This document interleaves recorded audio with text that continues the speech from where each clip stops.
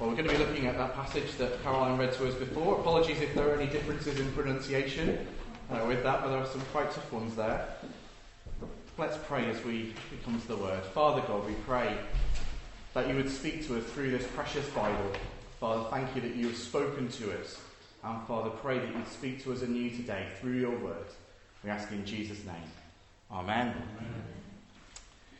You always remember your first love. That's what they say, don't they? Well, mine was Gillian Anderson. You might know her from The Fall or from Bleak House, but I knew her as Agent Scully from the X-Files. She was smart, she was sassy, and I had a big poster of her on my bedroom wall when I was a younger man. But alas, my first love didn't love me back. To be fair, it wasn't much of a relationship, really, me just staring at her poster on the wall. But it's true, you never forget your first love. Well, in Genesis, as we've been going through, we've seen quite a lot of firsts, haven't we? We've seen the first man, Adam. We've seen the first woman, Eve. We've seen the first marriage between them. We saw the first sin, taking from the tree of the knowledge of good and evil. We saw the first child, Cain. We've seen the first murder by Cain of Abel, his brother. The first global disaster, the flood. The first covenant with Noah. The first skyscraper, the Tower of Babel. And along with that, the first unfinished building project. We're going to have a lot of those through history, aren't they? But as the builders are scattered by God. And then we've seen the first patriarch, Abraham. We've seen him receive huge promises of a land, a people, and blessing from God. And we've seen him move from Ur of the Chaldeans with his wife Sarah and his nephew Lot into the promised land. And last time, which I know was quite a while ago, we saw Abraham and Lot have been so blessed with sheep and cattle that they couldn't really live near each other. They needed land for them both to dwell in. So they had to separate and go their separate ways. Lot went east towards Sodom, and Abraham settled at the Oaks of Mamre, where God had promised to give him the whole of the promised land. In this passage we get some first two. We're going to see the first kings in the Bible. Up until this point, kings haven't been mentioned. And along with the first kings, we're going to see the first war. The two of them, it seems, will go hand in hand throughout Scripture. Here we're going to see the pride of man rising up to oppress other people. And in response to the pride of man, shaking off that yoke of oppression. We're seeing people setting themselves up as kings against God, the true king. And Abraham and Lot are going to be caught in that epic power struggle as kings band together to oppress and extort the other. The first thing that we see is two tribes go to war. There might be a bit of a song theme going through this morning. Two tribes go to war. I'm not going to read them again, but if you just have a gander at verse 1, you'll see the first tribe there. We have the king of Shinar, which is Babylon. I'll give you a map for this. Shinar, which is Babylon. We get the king of Elasa, which is probably Assyria. You get the king of Elam, which is probably Persia. And the king of Goyim, which literally means the nations. People think it could be the Hittites who lived sort of in modern-day Turkey. But these are four huge empires that are gathering together, four big superpowers of the region at the time. And they're gathering together to make war. Who are they making war with? Well, 5 kings of some small cities in the Dead Sea area. So the king of Sodom, well, basically, they're so small you can't really see them very well on the map. But this area here, 5 little cities, probably no more than towns or villages, really, by what we'd call them. So we've got 4 huge empires taking on 5 small cities. That's really what's happening. And this is one of the things where if you don't get your head around the geography, you don't realise how crazy this is. These are big places attacking tiny places. And we see the build-up to war. Have a look at verses 3 to 7. I will read those to us again. And all these joined forces in the valley of Siddim, that is the Salt Sea. 12 years they had served Kedorlaomer, but in the 13th year they rebelled.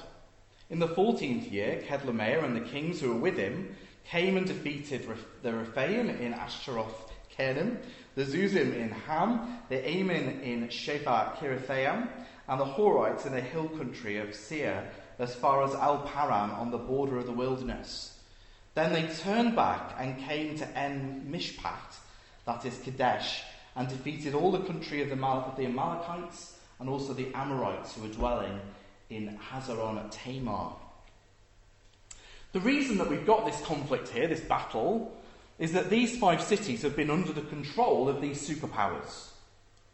They've been forced to pay tribute to them for 12 years. Now, tribute was basically an old word form of extortion. It was basically, pay us some money and we'll leave you alone. That's basically what tribute was. These cities, though, now have decided after 12 years not to pay. They're going to get 1 year of freedom, and then these bigger kingdoms are coming for them. They're going to teach them a lesson. Now, I've spent quite a bit of my week a bit confused this week, trying to think, well, who was in the right? Because, while these people were oppressing them, but then, these people were refusing to pay, and I came to the conclusion, really, that neither side is right. What we're really seeing here is both sides are baddies. You've got 5 evil cities that God will destroy for their wickedness in only a few years' time, versus 4 evil empires that will oppress Israel throughout their history. Babylon and Assyria are 2 of the nations that will take them away into exile. So actually what we've got here is that both sides are evil. Both sides are wrong. This is a battle of baddies, if you like. This is Alien versus Predator. You're not really rooting for either side, are you, really? Neither side is a goodie, but both are dangerous. But by far, the bigger one is the empires, isn't it? The ones that are going to come and attack them. Well, the army of 4 empires comes down to attack the land of Canaan. And almost seemingly on their way, they just decide to attack some other people as well. They attack the Rephaim, often translated in older versions as giants. And that certainly fits the evidence that we find in Scripture. In Greek, when they translated it, they translated their name as gargantuans, or titans. That's the Rephaim that they attack on the way. They also attack the Zuzim. I'll put some verses in Deuteronomy on the back if you want to check them later. But they basically tell us that they were giants as well. And also the Emim, who were also told in Deuteronomy were giants as well. The Horites weren't giants, but they were the original inhabitants of Edom to the south before Esau's descendants took it over. But basically, as this army comes down, they're attacking the biggest and baddest, and seemingly winning easily. Even races of giants stood no chance before these super armies from these superpowers. And can you imagine being the people in those 5 little cities, those 5 little towns? It'd be like hearing the news, we've already defeated Russia, we've already defeated the United States, and now we're coming for you, Andorra. You don't stand a chance, do you? And the place names show that they're working their way down the eastern side of the River Jordan. Let me show you I'll show you now. So they're working their way down the eastern side of the River Jordan, going south and then coming back round. Soon they're going to sweep round and attack the area with these 5 cities. And judging from what we've seen, they don't stand a chance. And in verse 7, we see them swing round to Kadesh, which is south of the Dead Sea, and then on to Hazaron Tamar, which is also called En-Gedi, to the west of the Dead Sea. And now they're on the doorstep. And then comes the battle. Have a look at 8 and 9. Then the king of Sodom, the king of Gomorrah, the king of Admah, the king of Zeboim, the king of Bela, that is Zoar, went out, and they joined battle in the valley of Siddim, with Kedorlaomer, the king of Elam, Tidal, king of Goim, Amraphel, the king of Shinar, and Arioch, king of Elasar. 4 kings against 5. The battle takes place in the valley of Siddim. Now that was either the valley to the south of the Dead Sea, Or it's possible that actually it was part of the Dead Sea that at this point wasn't covered with water. We all know that water levels go up and down, and the only flat area there is actually at the bottom of the Red Sea. So it's possible that this area was uncovered at the time. The kings are repeated, and then we're told their numbers, which seems a bit of a funny detail, doesn't it, really, because we can all count. And it also seems a little bit strange because the losing side is greater numerically than the winning one. It sort of makes sense if you're saying the 5 kings are going to win, but actually it's the 4 kings that are going to win. It wouldn't seem to fit with the terrifying information that we've been given, would it? Oh, but there are only 4 of them. Actually, you've got more kings. Now, Genesis does some funny things with numbers. We saw that when we looked at the genealogies, that every 7th generation seemed to be significant in the genealogies. God weaving that number into the pattern of history. 4 is often associated with the world as a whole. So there are 4 points of the compass, 4 corners of the earth. It's noticeable that in Daniel there are 4 kingdoms that come against God's people. And in Revelation, the first beast, which stands for the nations, is made up of 4 animals. So it's interesting, but then what would be the significance of 5? That wouldn't seem to make any sense. It seems more likely that there's no significance other than to report just what's happening. And I think the same goes for the fact that there are 12 years that they are under their control, and then the 13th year they rebel. I think it's simply the facts that we're given. Although the number of kings is bigger, their armies are likely to be much smaller. And actually the result of this is inevitable, isn't it? As the kings of the empire attack, we see that there's a massive defeat. And in fact we see the winner takes it all. The winner takes it all, verses 10 to 12. Let me read them to you. Now the valley of Siddim was full of bitumen pits, and the kings of Sodom and Gomorrah fled. Some fled into them, and the rest fled to the hill country. So the enemy took all the possessions of Sodom and Gomorrah, and all their provisions, and went on their way. They also took Lot, the son of Abraham's brother, who was dwelling in Sodom, and his possessions, and they went their way. Moses, the author, tells us here a bit about the valley of Siddim. Apparently it's full of bitumen pits. And this checks out. So the Romans, when they found the Dead Sea, they named it Asphaltes. Presumably, we have reports that they found huge chunks of tar and asphalt floating in the Dead Sea. So it seems that there were bitumen pits, certainly underneath the Dead Sea and around it as well. The reason that we're told this is that retreat across such land would be hard. You'd start to get stuck in the tar. The inhabitants and the kings of Sodom and Gomorrah, even though they're familiar with the land, it seems like their retreat is so quick, they start to get stuck in the pits. It's utter humiliation for them. It's a little picture in a way of what's to come for them, isn't it? We've already been told in chapter 13, verse 13, that they were wicked and great sinners before the Lord. Within a few years, literally of this, God is going to wipe them out totally. 4 of these 5 little city towns are going to be wiped out.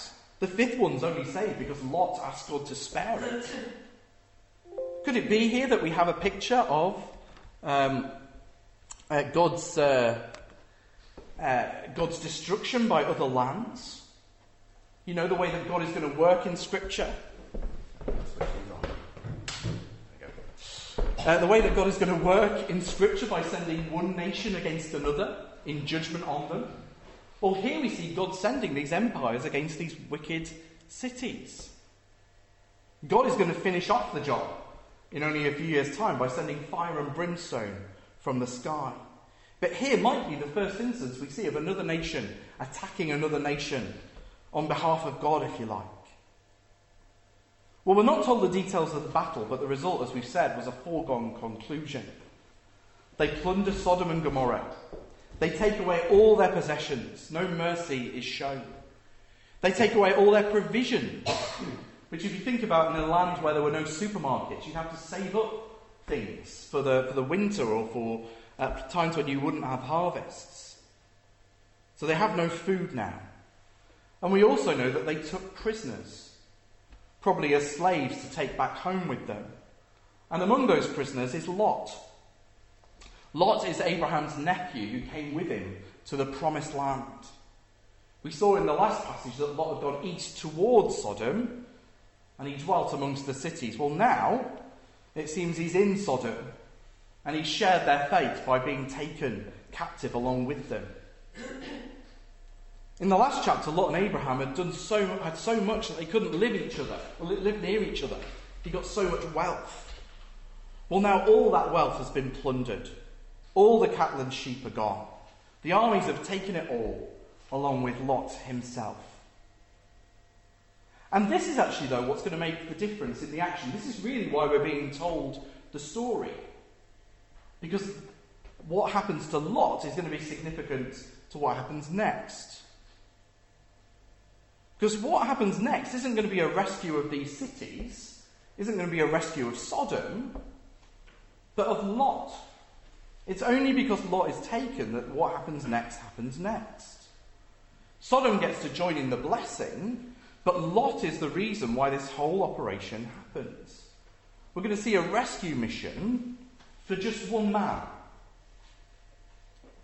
So our final section is Rescue Me. Have a look at verses 13 to 16. Then one who had escaped came and told Abraham the Hebrew, who was living by the oaks of Mamre the Amorite, brother of Eshcol and Aner. These were allies of Abraham. When Abraham heard that his kinsmen had been taken captive, he led forth his trained men born in his house, 318 of them, and went in pursuit as far as Dan. And he divided his forces against them by night, and his servants, and defeated them, and pursued them to Hobah, north of Damascus. Then he brought back all the possessions, and also brought back his kinsman Lot with his possessions, and the women and the people. Abraham here is told what's happening. We're reminded that he's living at the oaks of Mamre, which we were told last time. What we didn't know last time was that Mamre is a person.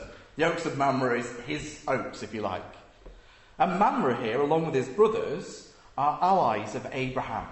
Probably some sort of mutual defence pact between them. We're also reminded that he's a Hebrew, not a Canaanite, not an Assyrian, not a Babylonian, a Hebrew, a descendant of Eber in the line of Shem. All the other people we're dealing with are from the tribe of Ham. And Ham, we were told by Noah, was destined to serve Shem. Shem was to have the supremacy, if you like. So Abraham here has got history on his side. And after all, God has promised him this whole land. So Abraham springs into action. He sets off north with his trained men, his mini army, and they head up to the north of the promised land. I'll show you again on a map what's happening. The people have fled there to the north, or started to go back home. And now Abraham steps into action to meet them up in the north.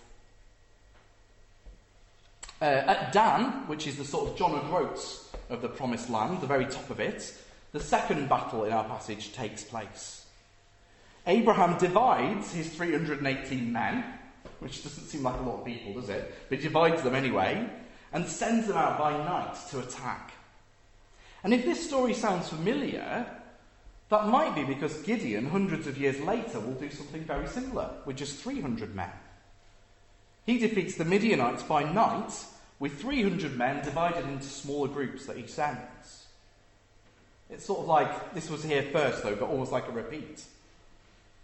With Gideon, this was to show God's amazing power and glory. If you remember, God had whittled down his army to one that was tiny, so that God would show them that it was him giving the victory, that God was the one who wins their battles. Well, here I think we must presume the same thing. Because humanly speaking, from what we've been told, there's seemingly no way that 318 men could take on an army that has done the things that we've had described, who've destroyed giants, who've taken cities. And yet here it is. 318 men defeat the armies of 4 empires. This is a divine victory, not a human one. And Abraham and his soldiers chased them right out of the promised land, north of Damascus in Syria. They've been thoroughly and soundly defeated. And it means that Lot can be returned safely.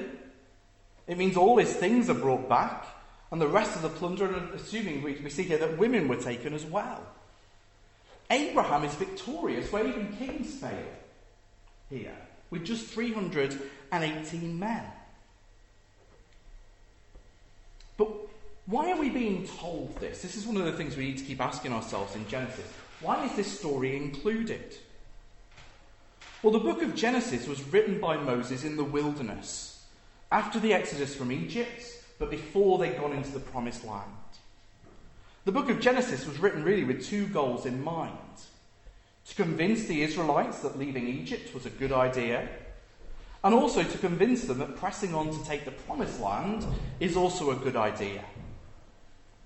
So why is this an encouragement to the Israelites in the wilderness? Well, it's a reminder that God can defeat their enemies.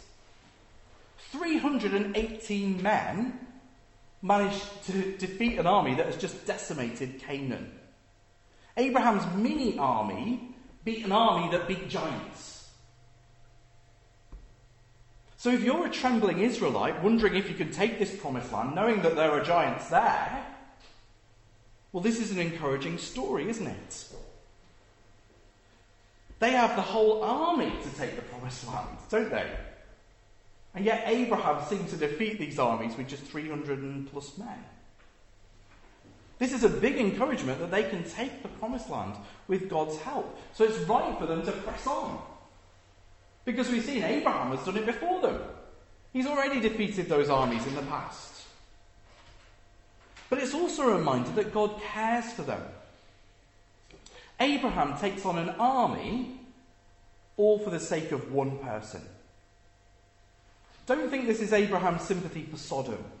Sodom will be utterly destroyed within a few years. This isn't about saving Sodom, it's about saving Lot. Sodom gets blessed here, but only by its association with Lot. And it's not enough to save it in the end, is it? But God cares for those Israelites in the wilderness. He's able to keep them from harm. He is well able to save them. If you think about it here, there's no greatest good for the greatest number going on here, is there? God's representative, Abraham, risked his own life and the lives of 318 trained men to save one person. So God cares for them. But this is also an encouragement for us, isn't it? If you've switched off with all the battle talk, switch back on now. How does this map across to us? Well, we have similar issues to the Israelites in the wilderness. We need to be reminded constantly, don't we, that leaving our old life was a good idea. That actually our life of sin is behind us, and we're not to go back to it. And we're also to remember that pressing on to maturity in Christ is a good idea. Well, how does that passage help us? How does this passage help us with that? Well, it's a reminder, isn't it, that God has defeated our enemies. Death, hell, and sin. He triumphed over them on the cross, and we share in his victory. That's something that keeps us going, isn't it? But it's also a reminder that God can defeat our enemies, that he did do it, but that he can do it as well. Defeating this great military power was nothing for God. And the Bible shows us again and again that actually God works when we're weak. He defeats our enemies. So if we're struggling with certain sins in our lives this morning, it's a reminder that victory is possible. Not because we are strong, but because God is. Not that we can become sinless, but that progress is possible. There can be specific sins in this life that we can defeat. Not by letting go and letting God, but by diligently and boldly using the means that God has given us. Abraham didn't let go and let God, did he? And say, well, God will save Lot, won't he? Actually, his confidence in God's victory led him into action. And the victory was unquestionably God's, wasn't it? But he still had to step out in faith, even though God gave the victory. All of us struggle with sin. Every single one of us.